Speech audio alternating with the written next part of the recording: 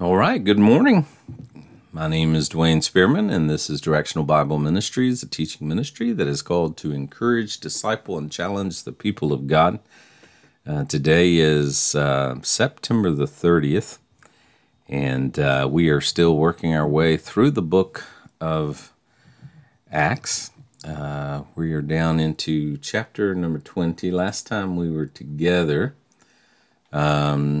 we did session 33, and we covered chapters 19 through 36 and 20 through 28. So again, if you go to DwayneSpearman.org, you can find the written studies, and then also the audio studies are there. If you go over, and of course those will take you to SoundCloud. And then we also have the video studies, which is on YouTube. So you can find all of that there. So today what we're going to do is go ahead and pick up in verse 29 of Acts chapter number 20. And I appreciate the prayers. I don't know what happened the other day. I just was not feeling well, could not sleep at all, did not sleep hardly at all. So, but anyways, I'm feeling much better now. So thank you very much for those who offered up prayers for me. Thank you. So we are in Acts chapter number 20.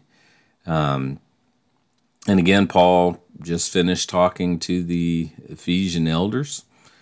He called them all together and, talked about his ministry among them, how it was with tears and afflictions, and he said that he's got to go to Jerusalem. We know he's trying to get to Jerusalem, and he said he knows that afflictions and bonds await me there. And then verse 24, he said, "But none of these things move me, neither count I my life dear unto myself. Why? That I might finish my course with joy in the ministry which I have received of the Lord Jesus, to testify to the gospel of the grace of God." That's what he wants to get to Rome eventually to preach. I believe Paul wanted to get to Rome real badly because that was the capital of the Gentile world. And Paul was the gospel, the apostle to the Gentiles. I mean, it was the place to be as far as with his gospel, and of course he did end up there. "And now, behold, I know that ye all among whom I have gone preaching the kingdom of God shall see my face no more." And I believe that he's referring to the Jews there. The Ephesian church was a Jewish congregation. There were Gentiles there, of course, but he preached the kingdom of God. He also preached the grace of God there. "Wherefore I take you to record this day that I'm pure from the blood of all men. For I have not shunned to declare unto you the whole counsel of God. Take heed therefore unto yourselves and to all the flock over which the Holy Ghost has made you overseers." And of course, he's talking to the elders there in Ephesus to feed the church of God, which he hath purchased with his own blood.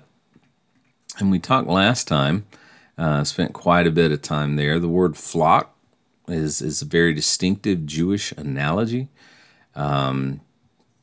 It's referring in Luke 12:32, "Fear not, little flock, for it is your Father's good pleasure to give you the kingdom."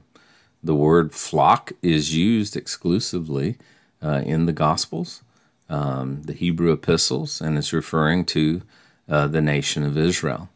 And we did mention that it is used one time, but it's not in reference to the nation of Israel. Let's see, where was it? It's used in Galatians, I think, is where it was. In 1 Corinthians, the word flock only occurs one time in Pauline epistles. In context, it has nothing to do with the nation of Israel. The word flock. We also even looked at the word shepherd. The word shepherd is not used in Pauline epistles at all. Paul never uses those analogies. They are for the nation of Israel. And he says that the Holy Ghost has made you overseers to feed the church of God, which he has purchased in his own blood. And the church of God spoken of here, obviously, he's referring specifically here to the Ephesian church. I believe he's referring more so to the remnant of Israel, who he purchased with his own blood. And like I said last time, I believe we need to be careful in our words. Words do have meaning. That word purchased means to redeem. It means to buy back. I believe that's referring specifically to the nation of Israel. Israel was the one that went a-whoring after other gods. Israel was the one that turned its back. Israel was God's firstborn. Israel was the one that was carried away into captivity because of their idolatry. And the word salvation, on the other hand, it's a gift. It was given as a result of the cross. Redemption, I think, is Old Testament language referring to the nation of Israel. Again, I'm not going to criticize a Redeemed Baptist Church today, but I just think we need to be careful with our language. I'm beginning to believe that redemption refers to Israel, and salvation refers to the body of Christ. And we gave some reasons last time. I'm not going to go over that. And then we end up into verse 29. For I know this, that after my departing shall grievous wolves enter in among you, not sparing the flock. Also of your own selves shall men arise, speaking perverse things to draw away disciples after them. The word grievous, if you look that up, the word grievous means weighty. Let's see, in the KJV Plus here, it means burdensome, grave, heavy, weighty. In other words, they will be dangerous, so much so that they will not be easily resisted, is what he's saying. They're not going to be easily resisted at all. Barnes, who I love Barnes, and I found the other day that on eSword, which by the way you can download for free. eSword is a free a Bible study software program, which I love. I found out the other day that you can actually get Bullinger, E.W. Bullinger's The Companion Bible, on eSword, and I've already excellent resource. Understand, I'm not teaching anything new, nothing new at all. I remember one time I guess it was C.H. Spurgeon in his Bible college there in England. He accused one of his students of stealing one of his sermons. And the student said, I didn't steal your sermon. I got this from somebody else. And he said, no, you took that from me. And, of course, the student pointed out where he got it, and lo and behold, Spurgeon had stole the sermon. We all steal sermons. I mean, there's nothing new under the sun. Nothing new at all. You know, if you're preaching something new, it's probably heresy. But Bullinger is an old right divider. It's free, by the way, on eSword. You can download that. Already proved to be an invaluable resource to me. I love his point of view there. But he says that Barnes points out that the term wolves is used to denote enemies of the flock, false, hypocritical, dangerous teachers, just like the ones that were referred to in Matthew 10:16. Behold, I send you forth as sheep in the midst of wolves. Be ye therefore wise as serpents and harmless as doves. Paul knew that they were going to be attacked after he left, but not from the outside, but from within. And of course, I believe he's referring to fellow Jews. And that's who he's addressing here. He's addressing the Jews in Ephesus, and he says, you're going to be attacked by your fellow Jews, unbelieving Jews. Notice also it says that they will enter in among you. They will enter in among you. This seems to imply that this would not be a full frontal assault, but more of an infiltration that will take place. And I have no doubt that this is the case when it comes to church life today, as that it usually does come from within. I served on pastoral staff for 5, 6, 7 years. I pastored a church for 12 years, and the conflict, the heresy, the problems do not necessarily come in. I mean, they all come in from the outside at some point, but they get in among the people. They sit, they smile, they greet, and then they slowly start subverting anyone and everyone that they can. The word subvert means to undermine. I don't always agree with the pastor, what the pastor's saying. You know what? If you don't agree with the pastor, leave. Don't try to take people down with you. But that's not our human nature. Our human nature is to try to take somebody with us. And I remember years ago, there was this independent fundamental pastor named Jerry Brown, and he preached a message called "Blowing the Whistle on the Wolves," and he went through all the wolves that are mentioned in the Bible. I forget what it was, grievous wolves. There's 3 different type wolves in the Bible, but he starts talking about the behavior of a wolf. For example, the Akela, which is the wolf that he's the head wolf. He's the one that's out front. And he had a friend, or he read something that, talked about the characteristics of this Akela. Number one, he fought to get there.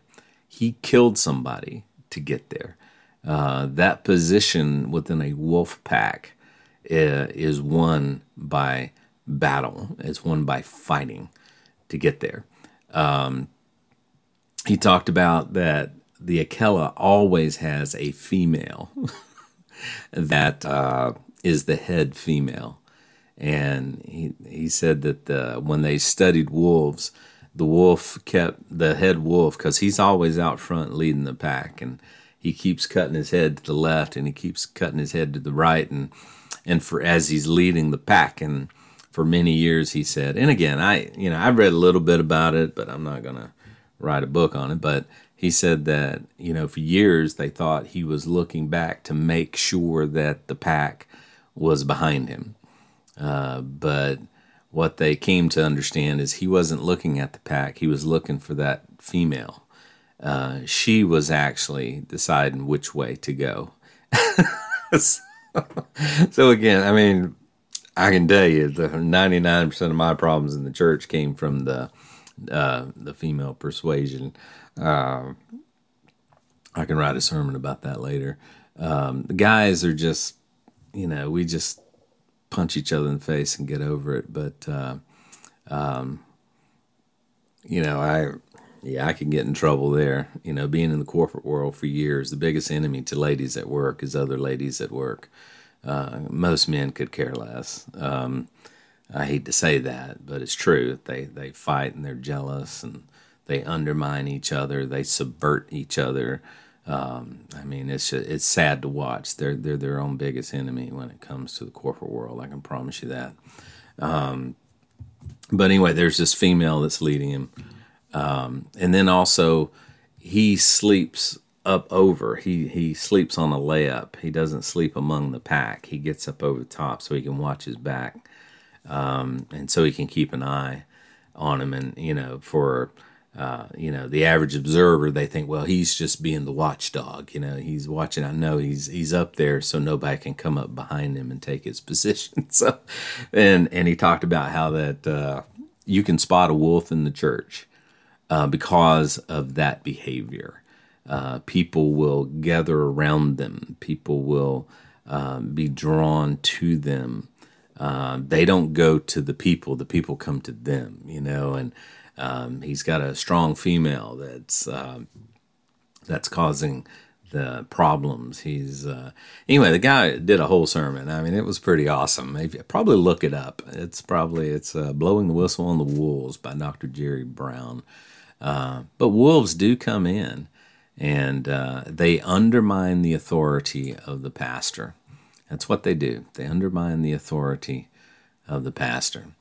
And notice that they, from within again, will speak perverse things to draw away disciples after themselves.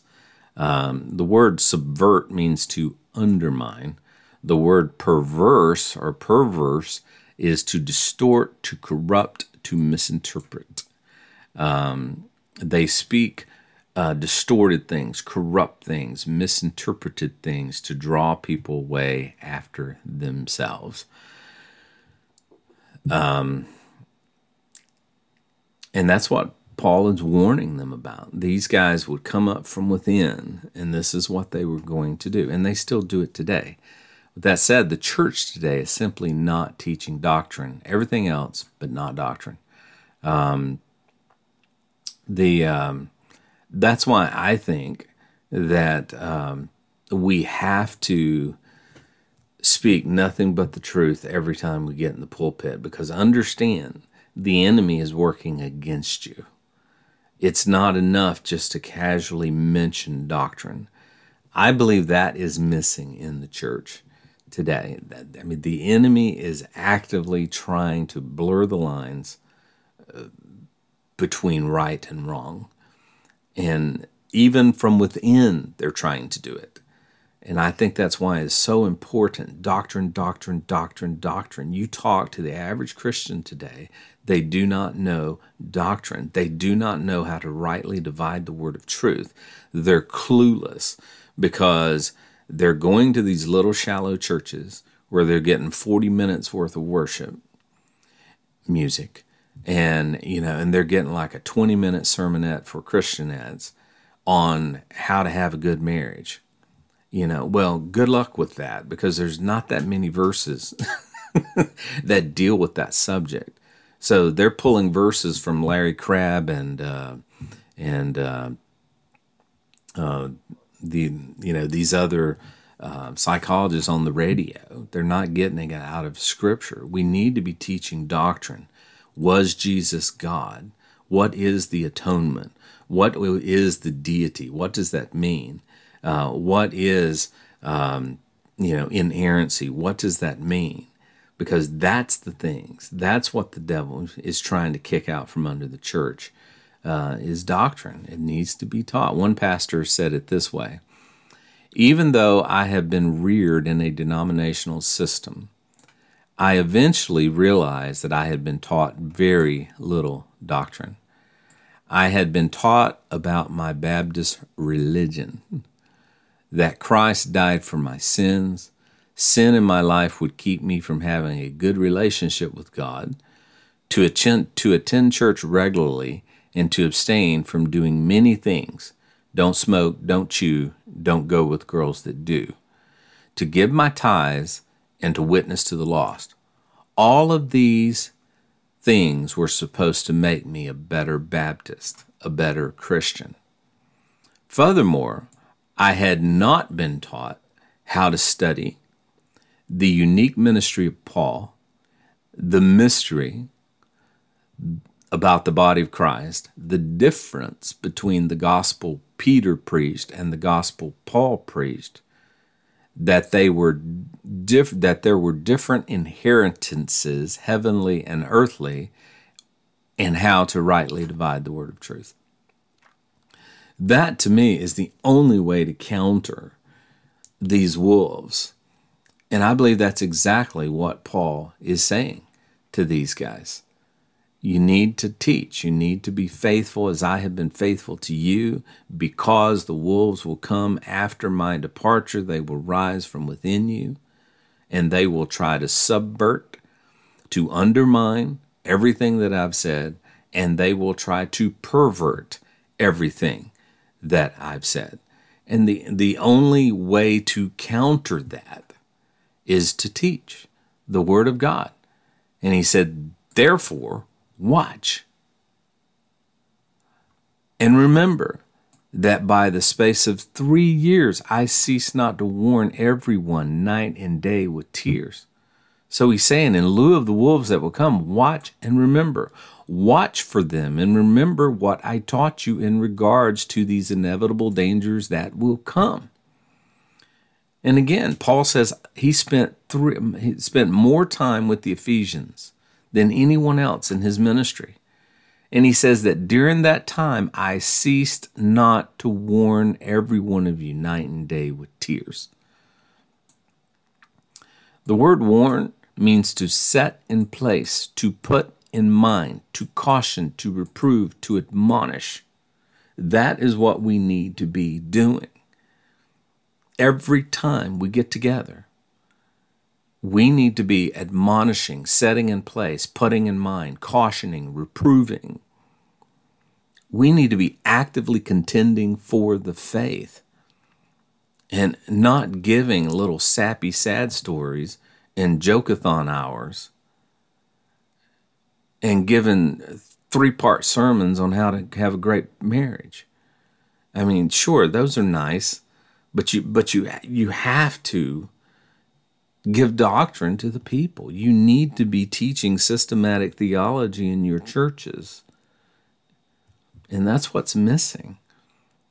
Our people are a mile wide and about half an inch deep in their knowledge of the Bible. That's what Paul says is the only way you're going to be able to endure, you're going to be able to root out these grievous wolves that are going to come in, not sparing the flock. It's the only way. You know, and I look around at what's going on right now. I mean, you know, like that debate debacle last night. You know, my only answer to that, the only thing I can do is affect the people that are around me. And the best way for me to affect the people around me is to give them the gospel of the grace of God. That is the best thing that I can do. It's, you know, and that's what I'm going to do. That's what I've decided to do. So teach the word of God, warning them night and day with tears, just like Paul did with the Ephesian church. So anyways, sure was good to have you guys with me again this morning. God bless you, brothers. Appreciate your prayers. I'm feeling so much better. Tomorrow we'll get down into verse number 32, and I hope that you guys have an awesome day. Bless you.